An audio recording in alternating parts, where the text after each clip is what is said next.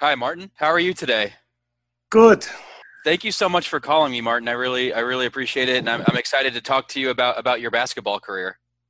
Okay, I'm ready. Great. So one of the first things that I like to do when I'm talking to former Dallas Mavericks is ask them about how they got started playing basketball. So growing up in Estonia, how did you start playing the sport? I started about when I was 9 years old. I also played soccer. Hmm. So first couple of years, I played basketball and soccer same time. And once I started to grow, I chose basketball. So I was back then. It was Soviet Union. Hmm. How aware of the NBA were you when you first started playing? Did you have any favorite NBA players at the time? Uh, Actually, I'm sure I didn't know about NBA early in my age, but when about 15, 16, when I made the Soviet national team for cadets or juniors, I started to think about my future, and the main goal was to make it to the NBA. It was a little bit, no, it was hard because the borders was closed and we couldn't really go outside of our country. But later on, I found an agent and I left early Estonia. I went when I was 16. I went to play in Sweden as a professional. Wow. Yeah, so that's where things started to get better for me. Yeah. Did you enjoy your experience in Sweden? Yeah, I mean, actually, I enjoyed everywhere where I played. I played Yeah. a lot of places. So, as long as everything is good on the basketball court, it don't matter where in which country you are.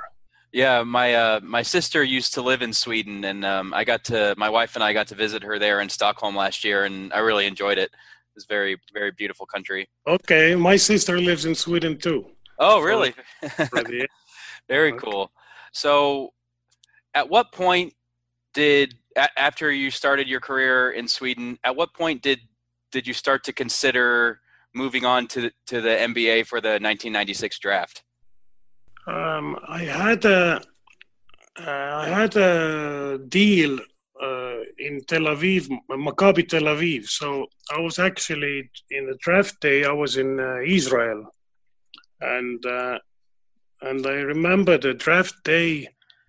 All Israel was waiting Doron Shefer to be drafted first round. So I Hmm. watched it live, and I knew that if my name comes up, I would leave. And then main goal was to get to the States. Hmm. So I was surprised. I thought I would go maybe second round, but Yeah, yeah, I know. Yeah, you ended up being picked 20, 25th. 25th by Utah. But I know you initially, or you were traded to Miami. Did that trade happen pretty quick, or did you initially think you were going to Utah? No, I think I had some phone conversations also with Pat Riley Hmm. and some people from I think Philadelphia and somebody else. I think so. There was a couple options, but all this mess, what's happening in the draft day, everything can change, and I wasn't surprised that I would be picked, uh, but I had some conversations. I had some interest Yeah. from the. So as a rookie playing for Miami initially, what was it like playing for Pat Riley? Because I hear things even to this day that he's very serious about conditioning and things like that. So was that a difficult adjustment playing for Pat Oh, Riley? oh man, that was tough. That Yeah. was a tough. I've been, in the tough places like playing in Soviet national team, very young age, where we practiced 8 hours a day, Oh, three wow. times 3 times a day altogether, like eight hours a day, camps for 30 days, and that wasn't easy. But Riley. the practices lasted also, I think 9 o'clock started. Non-starters came 9 o'clock. They had individual practices. We was running like crazy. And about 10 o'clock starters came. And then we started the practice and we finished about 3. So that's what I know that beginning of the season we worked really, really hard. So after that I got traded. Maybe later it was easier. But Yeah. But Riley, yeah, he was tough. It was pretty tough for me also because I wasn't really aware of the American style or no. There was especially in Europe, you show, with the fingers what play you will play, like 2, 3, or fist. Or in States, there was different. When the guard comes up with the ball, depends where he passes, where he cuts. It's all the continuation. So I really had to, get used to it. Nobody really didn't help me with that. It would have been easier for me if I would have played college basketball, I think. Yeah, I think so too. That would have made the transition easier. So I know your time in Miami was limited, but do you have any memorable stories of, going up against Alonzo Mourning in practice or anything like that? Oh, of course. I had a great dunk against them. I had PJ Brown and Alonzo was trying to block, and I had a great dunk on both of them. So same Sean Bradley. He was a little late just turning around, and I had a piece of him also. So I was a big dunker back then. Yeah, very cool. What do you remember most about your first NBA game, the very first one you ever played? Okay, that was a huge crowd, and I think I was waiting for that moment for a long time. Yeah. Young player, you really think the world spins around you. You really want to play, and you don't think really about the team. You think more about maybe your own stats or something. And I think I wasn't patient enough, but I waited for I think month or 2, and then I got some garbage minutes, and then I went straight to the basket. Yeah. But I remember the even warm up. I had lots of warm ups, so I remember I was a little shaky. So it was great. I couldn't believe I'm finally here. Yeah, very cool. So I know you played 10 games for Miami in that season, and then in February you were traded to Dallas. How did you find out about the trade? Did you find out in a meeting or a phone call? What was said to you? First, that morning we had a really tough practice. We worked really hard. Pat Riley didn't say nothing about the trade. We practiced hard. Then I lived in the same Key Biscayne, same area with Sasha Danilovic. Mm-hmm. So sometimes we went to play tennis. So about afternoon we talked, and we were supposed to meet on the tennis court. And I already walked out of my door, and I saw Sasha came towards me and said, "You don't know yet. You and me and somebody else got traded. We go to Utah to play, for Dallas." So we had the same night. We had a game in Utah. Oh, jeez. So I put my tennis racket back, and we had to pack, and not too heavy because we had a small plane waiting, and Kurt Thomas was there too. So we flew a couple of bags, and we flew to Utah, and we made it to the second half, and we even played a little. So you played that same day for same day. So all the gear was ready, and that was really surprised. And I was surprised because I wasn't ready at all. Yeah. Had you ever been to, I guess, I mean, that was Utah, but had you been to Dallas before you were traded to the Mavericks ever? No, no. That was my first time. Actually, that transition was already a little bit easier. Mm-hmm. All the biggest surprises, I already saw or had seen. So I was in a pretty good shape, and but team-wise, we didn't have a good year because there was a million trades going on. Yes, there were.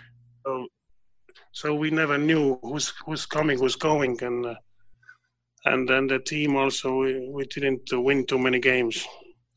Yeah, I've talked to a few of your teammates from that season so far. I've talked to Samaki Walker and Eric Strickland, and I know when I talked to Samaki, we talked a lot about how many trades there were that season, and obviously you were part of one, but just the amount of players that were on the team that season was very high. What was that like for you, coming to just a new team where there was a lot of instability? Was that just a very difficult adjustment? I didn't have like a family back then where kids go to school or stuff like this, so it wasn't really too hard. I just took it as a new opportunity for me, and I didn't see. I just found out what's the NBA is like. I knew what was happening. I knew that lots of players going through that. So this is just part of the NBA. It's mostly business. Yeah, that's true, and I think that's something that he said, and that other people have said.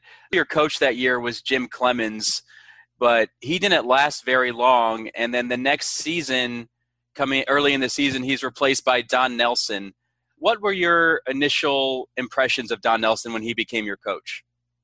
I knew already enough about coaches and then the players, and I knew that he's one of the, or maybe he's the most winningest coach till now.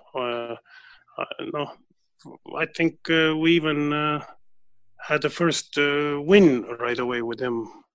I think we beat New York or somebody. Oh, very cool. So his first. Yeah, was he a fun coach to play for? Yeah, he is, because he put me sometimes to play point forward or stuff what I never heard before. Yeah. Sometimes he likes to go like all smalls, that was a fun part, So he took it really. He made it interesting. Yeah, he did. He was definitely a fun coach and a good coach for Dallas at that time, because he started to turn things around a little bit. Your second year in Dallas, your career high came against the Clippers. I'm looking at your box score right now. You had 24 points and 8 rebounds, and you shot the ball really well. What are some of your memories of that game? Actually, they're gonna show it in Estonia, that game, in a couple of weeks. Oh, really? Yeah, I haven't seen this game, but I know that it's already in Estonia. They're gonna show it in the cinema. So I will go. It's gonna be on 1st of March. Very cool. Interesting, yeah. But I remember that that game. We was up against Clippers for a lot of points, maybe 20, and then the game started to take a turn. We was starting to lose, and I remember Don Nelson took a timeout, and he was yelling us and said that, "I don't care. I'm not gonna take any of you out. If you lose, you're gonna lose." So we had to we struggled, but somehow we made some shots and we got the win. Another moment, what I remember against Clippers again in Los Angeles, was that they kept fouling me. I went to the line twice, and I had, I think, two air balls, maybe even 3. Oh So wow. I had really bad misses, and they kept fouling me. And then the referee was ready to give me the ball, but Don Nelson shouted me, "Martin, come here!" So I had to run to the coach, and I was afraid I'm going to get technical for this. Ref was waiting, so Don Nelson told me, "Come on, Martin, your mom is watching. What you doing?" So I went back. I said, "Okay, okay." So I went back to the free throw line, and I made 6 in a row. So I don't know if it helped, but somehow I finished, 6 from 10. Yeah, that's I can see that here right now. I found that game. Yeah, you went 6 of 10 from the line that game. That's very cool. And I noticed also at the time, you were a very skilled 3-point shooter as well, which 21 years ago or 20 years ago now, that wasn't as common for a big man to be able to shoot the three like that. Do you think your game would have translated well in today's NBA? I don't know. The game right now is really, really fast. Yeah. So I don't know. I'm not sure about this. Yeah. In Europe, maybe I'm already. It's too long ago. But once I got back to Europe, it was so much slower. So kind of in Europe you play lots of plays, and but in NBA you try to get those easy buckets. It's really physical. Even though I like to run, and I was, but everybody's game changing a little bit when they get older. So I don't know. I can't really compare that. Yeah, no, that makes sense. So I know that second season in Dallas ended, and then after that you began, a very long international career. Did you have any chances to come back to the NBA, or did you want to go play back in Europe and other places around the world after your 2 years in the NBA?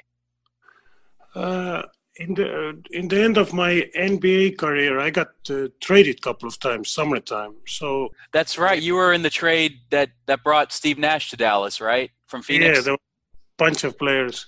Yeah, three-team trade. So I know that Danny Ainge was back then was in Phoenix, I think. Mm-hmm. And he had interest. But they was looking for really. They needed a big guy, Luke Longley, and some trade happened, and I had to leave to Chicago. But Chicago was also rebuilding, and in some point I asked Jerry Krause that to let me go. Okay. So I had some offers from Greece. That was my other goal or dream, to play in Greek league, and they let me go, and then that's where my European career started. But back to your question, if I had chances to come back, yes, I did. I came even to play summer league in Boston. Okay. That was summer league when LeBron played. Oh wow! So we beat them too. I remember I had 7 points in that game. So you're undefeated against LeBron James. Yeah. Yeah, very cool. And then once more, I got injured though in this.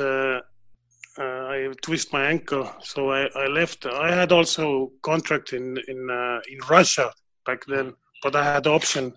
But I came back to play and finish my contract in Russia. But I think a year or two later, I was supposed to come also to Minnesota. I think Kevin McHale was back then was a president of the team. But somehow I didn't get the visa. Huh. So I missed a camp, and you know the rules. If you're late or something, some stories I heard, some players are going back straight, from the practice go to airport, getting sent back. So that was it for me, and then I had, I think, 15 years basketball in Europe, in Greece, for 3 years, in Russia for 5 years. We went even to Australia to play with Chris Anstey. Yes, I was going to ask you about that because he's also one of the players that I've talked to, and I really enjoyed my conversation with him. And he mentioned that I think you guys maybe were playing in Russia together, and he said you helped him with the transition and just kind of get used to, the way of living over there. And I think he was very appreciative of that. And he said you guys would talk about your times in Dallas and that you became good friends. Yeah, we're still very good friends. We're talking, and I'm sure I want to go and visit him there again. But in Russia, I helped him with the language. He couldn't read and these Russian letters, so I was a little bit like a middle piece of the team.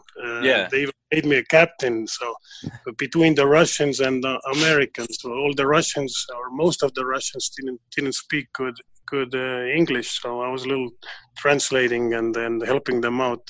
So with Chris, we played two different cities. One was Perm. It's almost in Siberia, very close.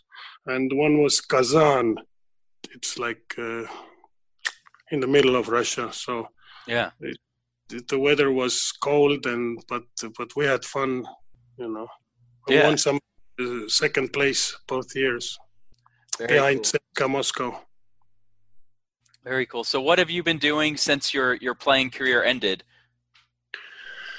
I had, in some point, I had a restaurant, but then I sold it in some years ago. Now I've been assistant coach in Estonian teams for last 8 years.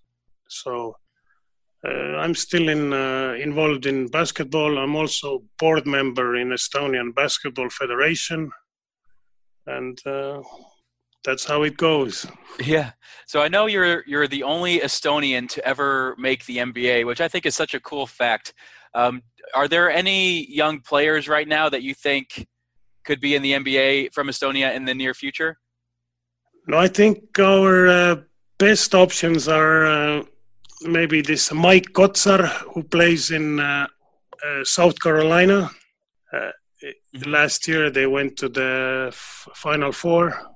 Oh, okay, very cool. Mike Kotsar, yeah, he's a hard worker, and I hope he has the little chance. But Estonia is 1.5 million people, so we don't have that many basketball players here. We play also soccer and skiing and volleyball, and but hopefully one day somebody will show up in NBA. That'd be really cool. So I think I actually have one more question for you, and it's something that I like to do with some of the former Mavericks that I've been talking to. Right now, I'm looking at the roster for the 1997-1998 Dallas Mavericks. So your second year with the team, and there are 18 names on it. I wanted to see how many of them you can name. 97, okay. Yeah, your second year. So when Don Nelson was the coach. Okay, let's go. Robert Pack, Khalid Reeves, Eric Strickland, Chris Anstey, Samaki Walker. Samaki Walker actually played with me a little bit in Kazan, also in Russia. Oh, very cool. Yeah.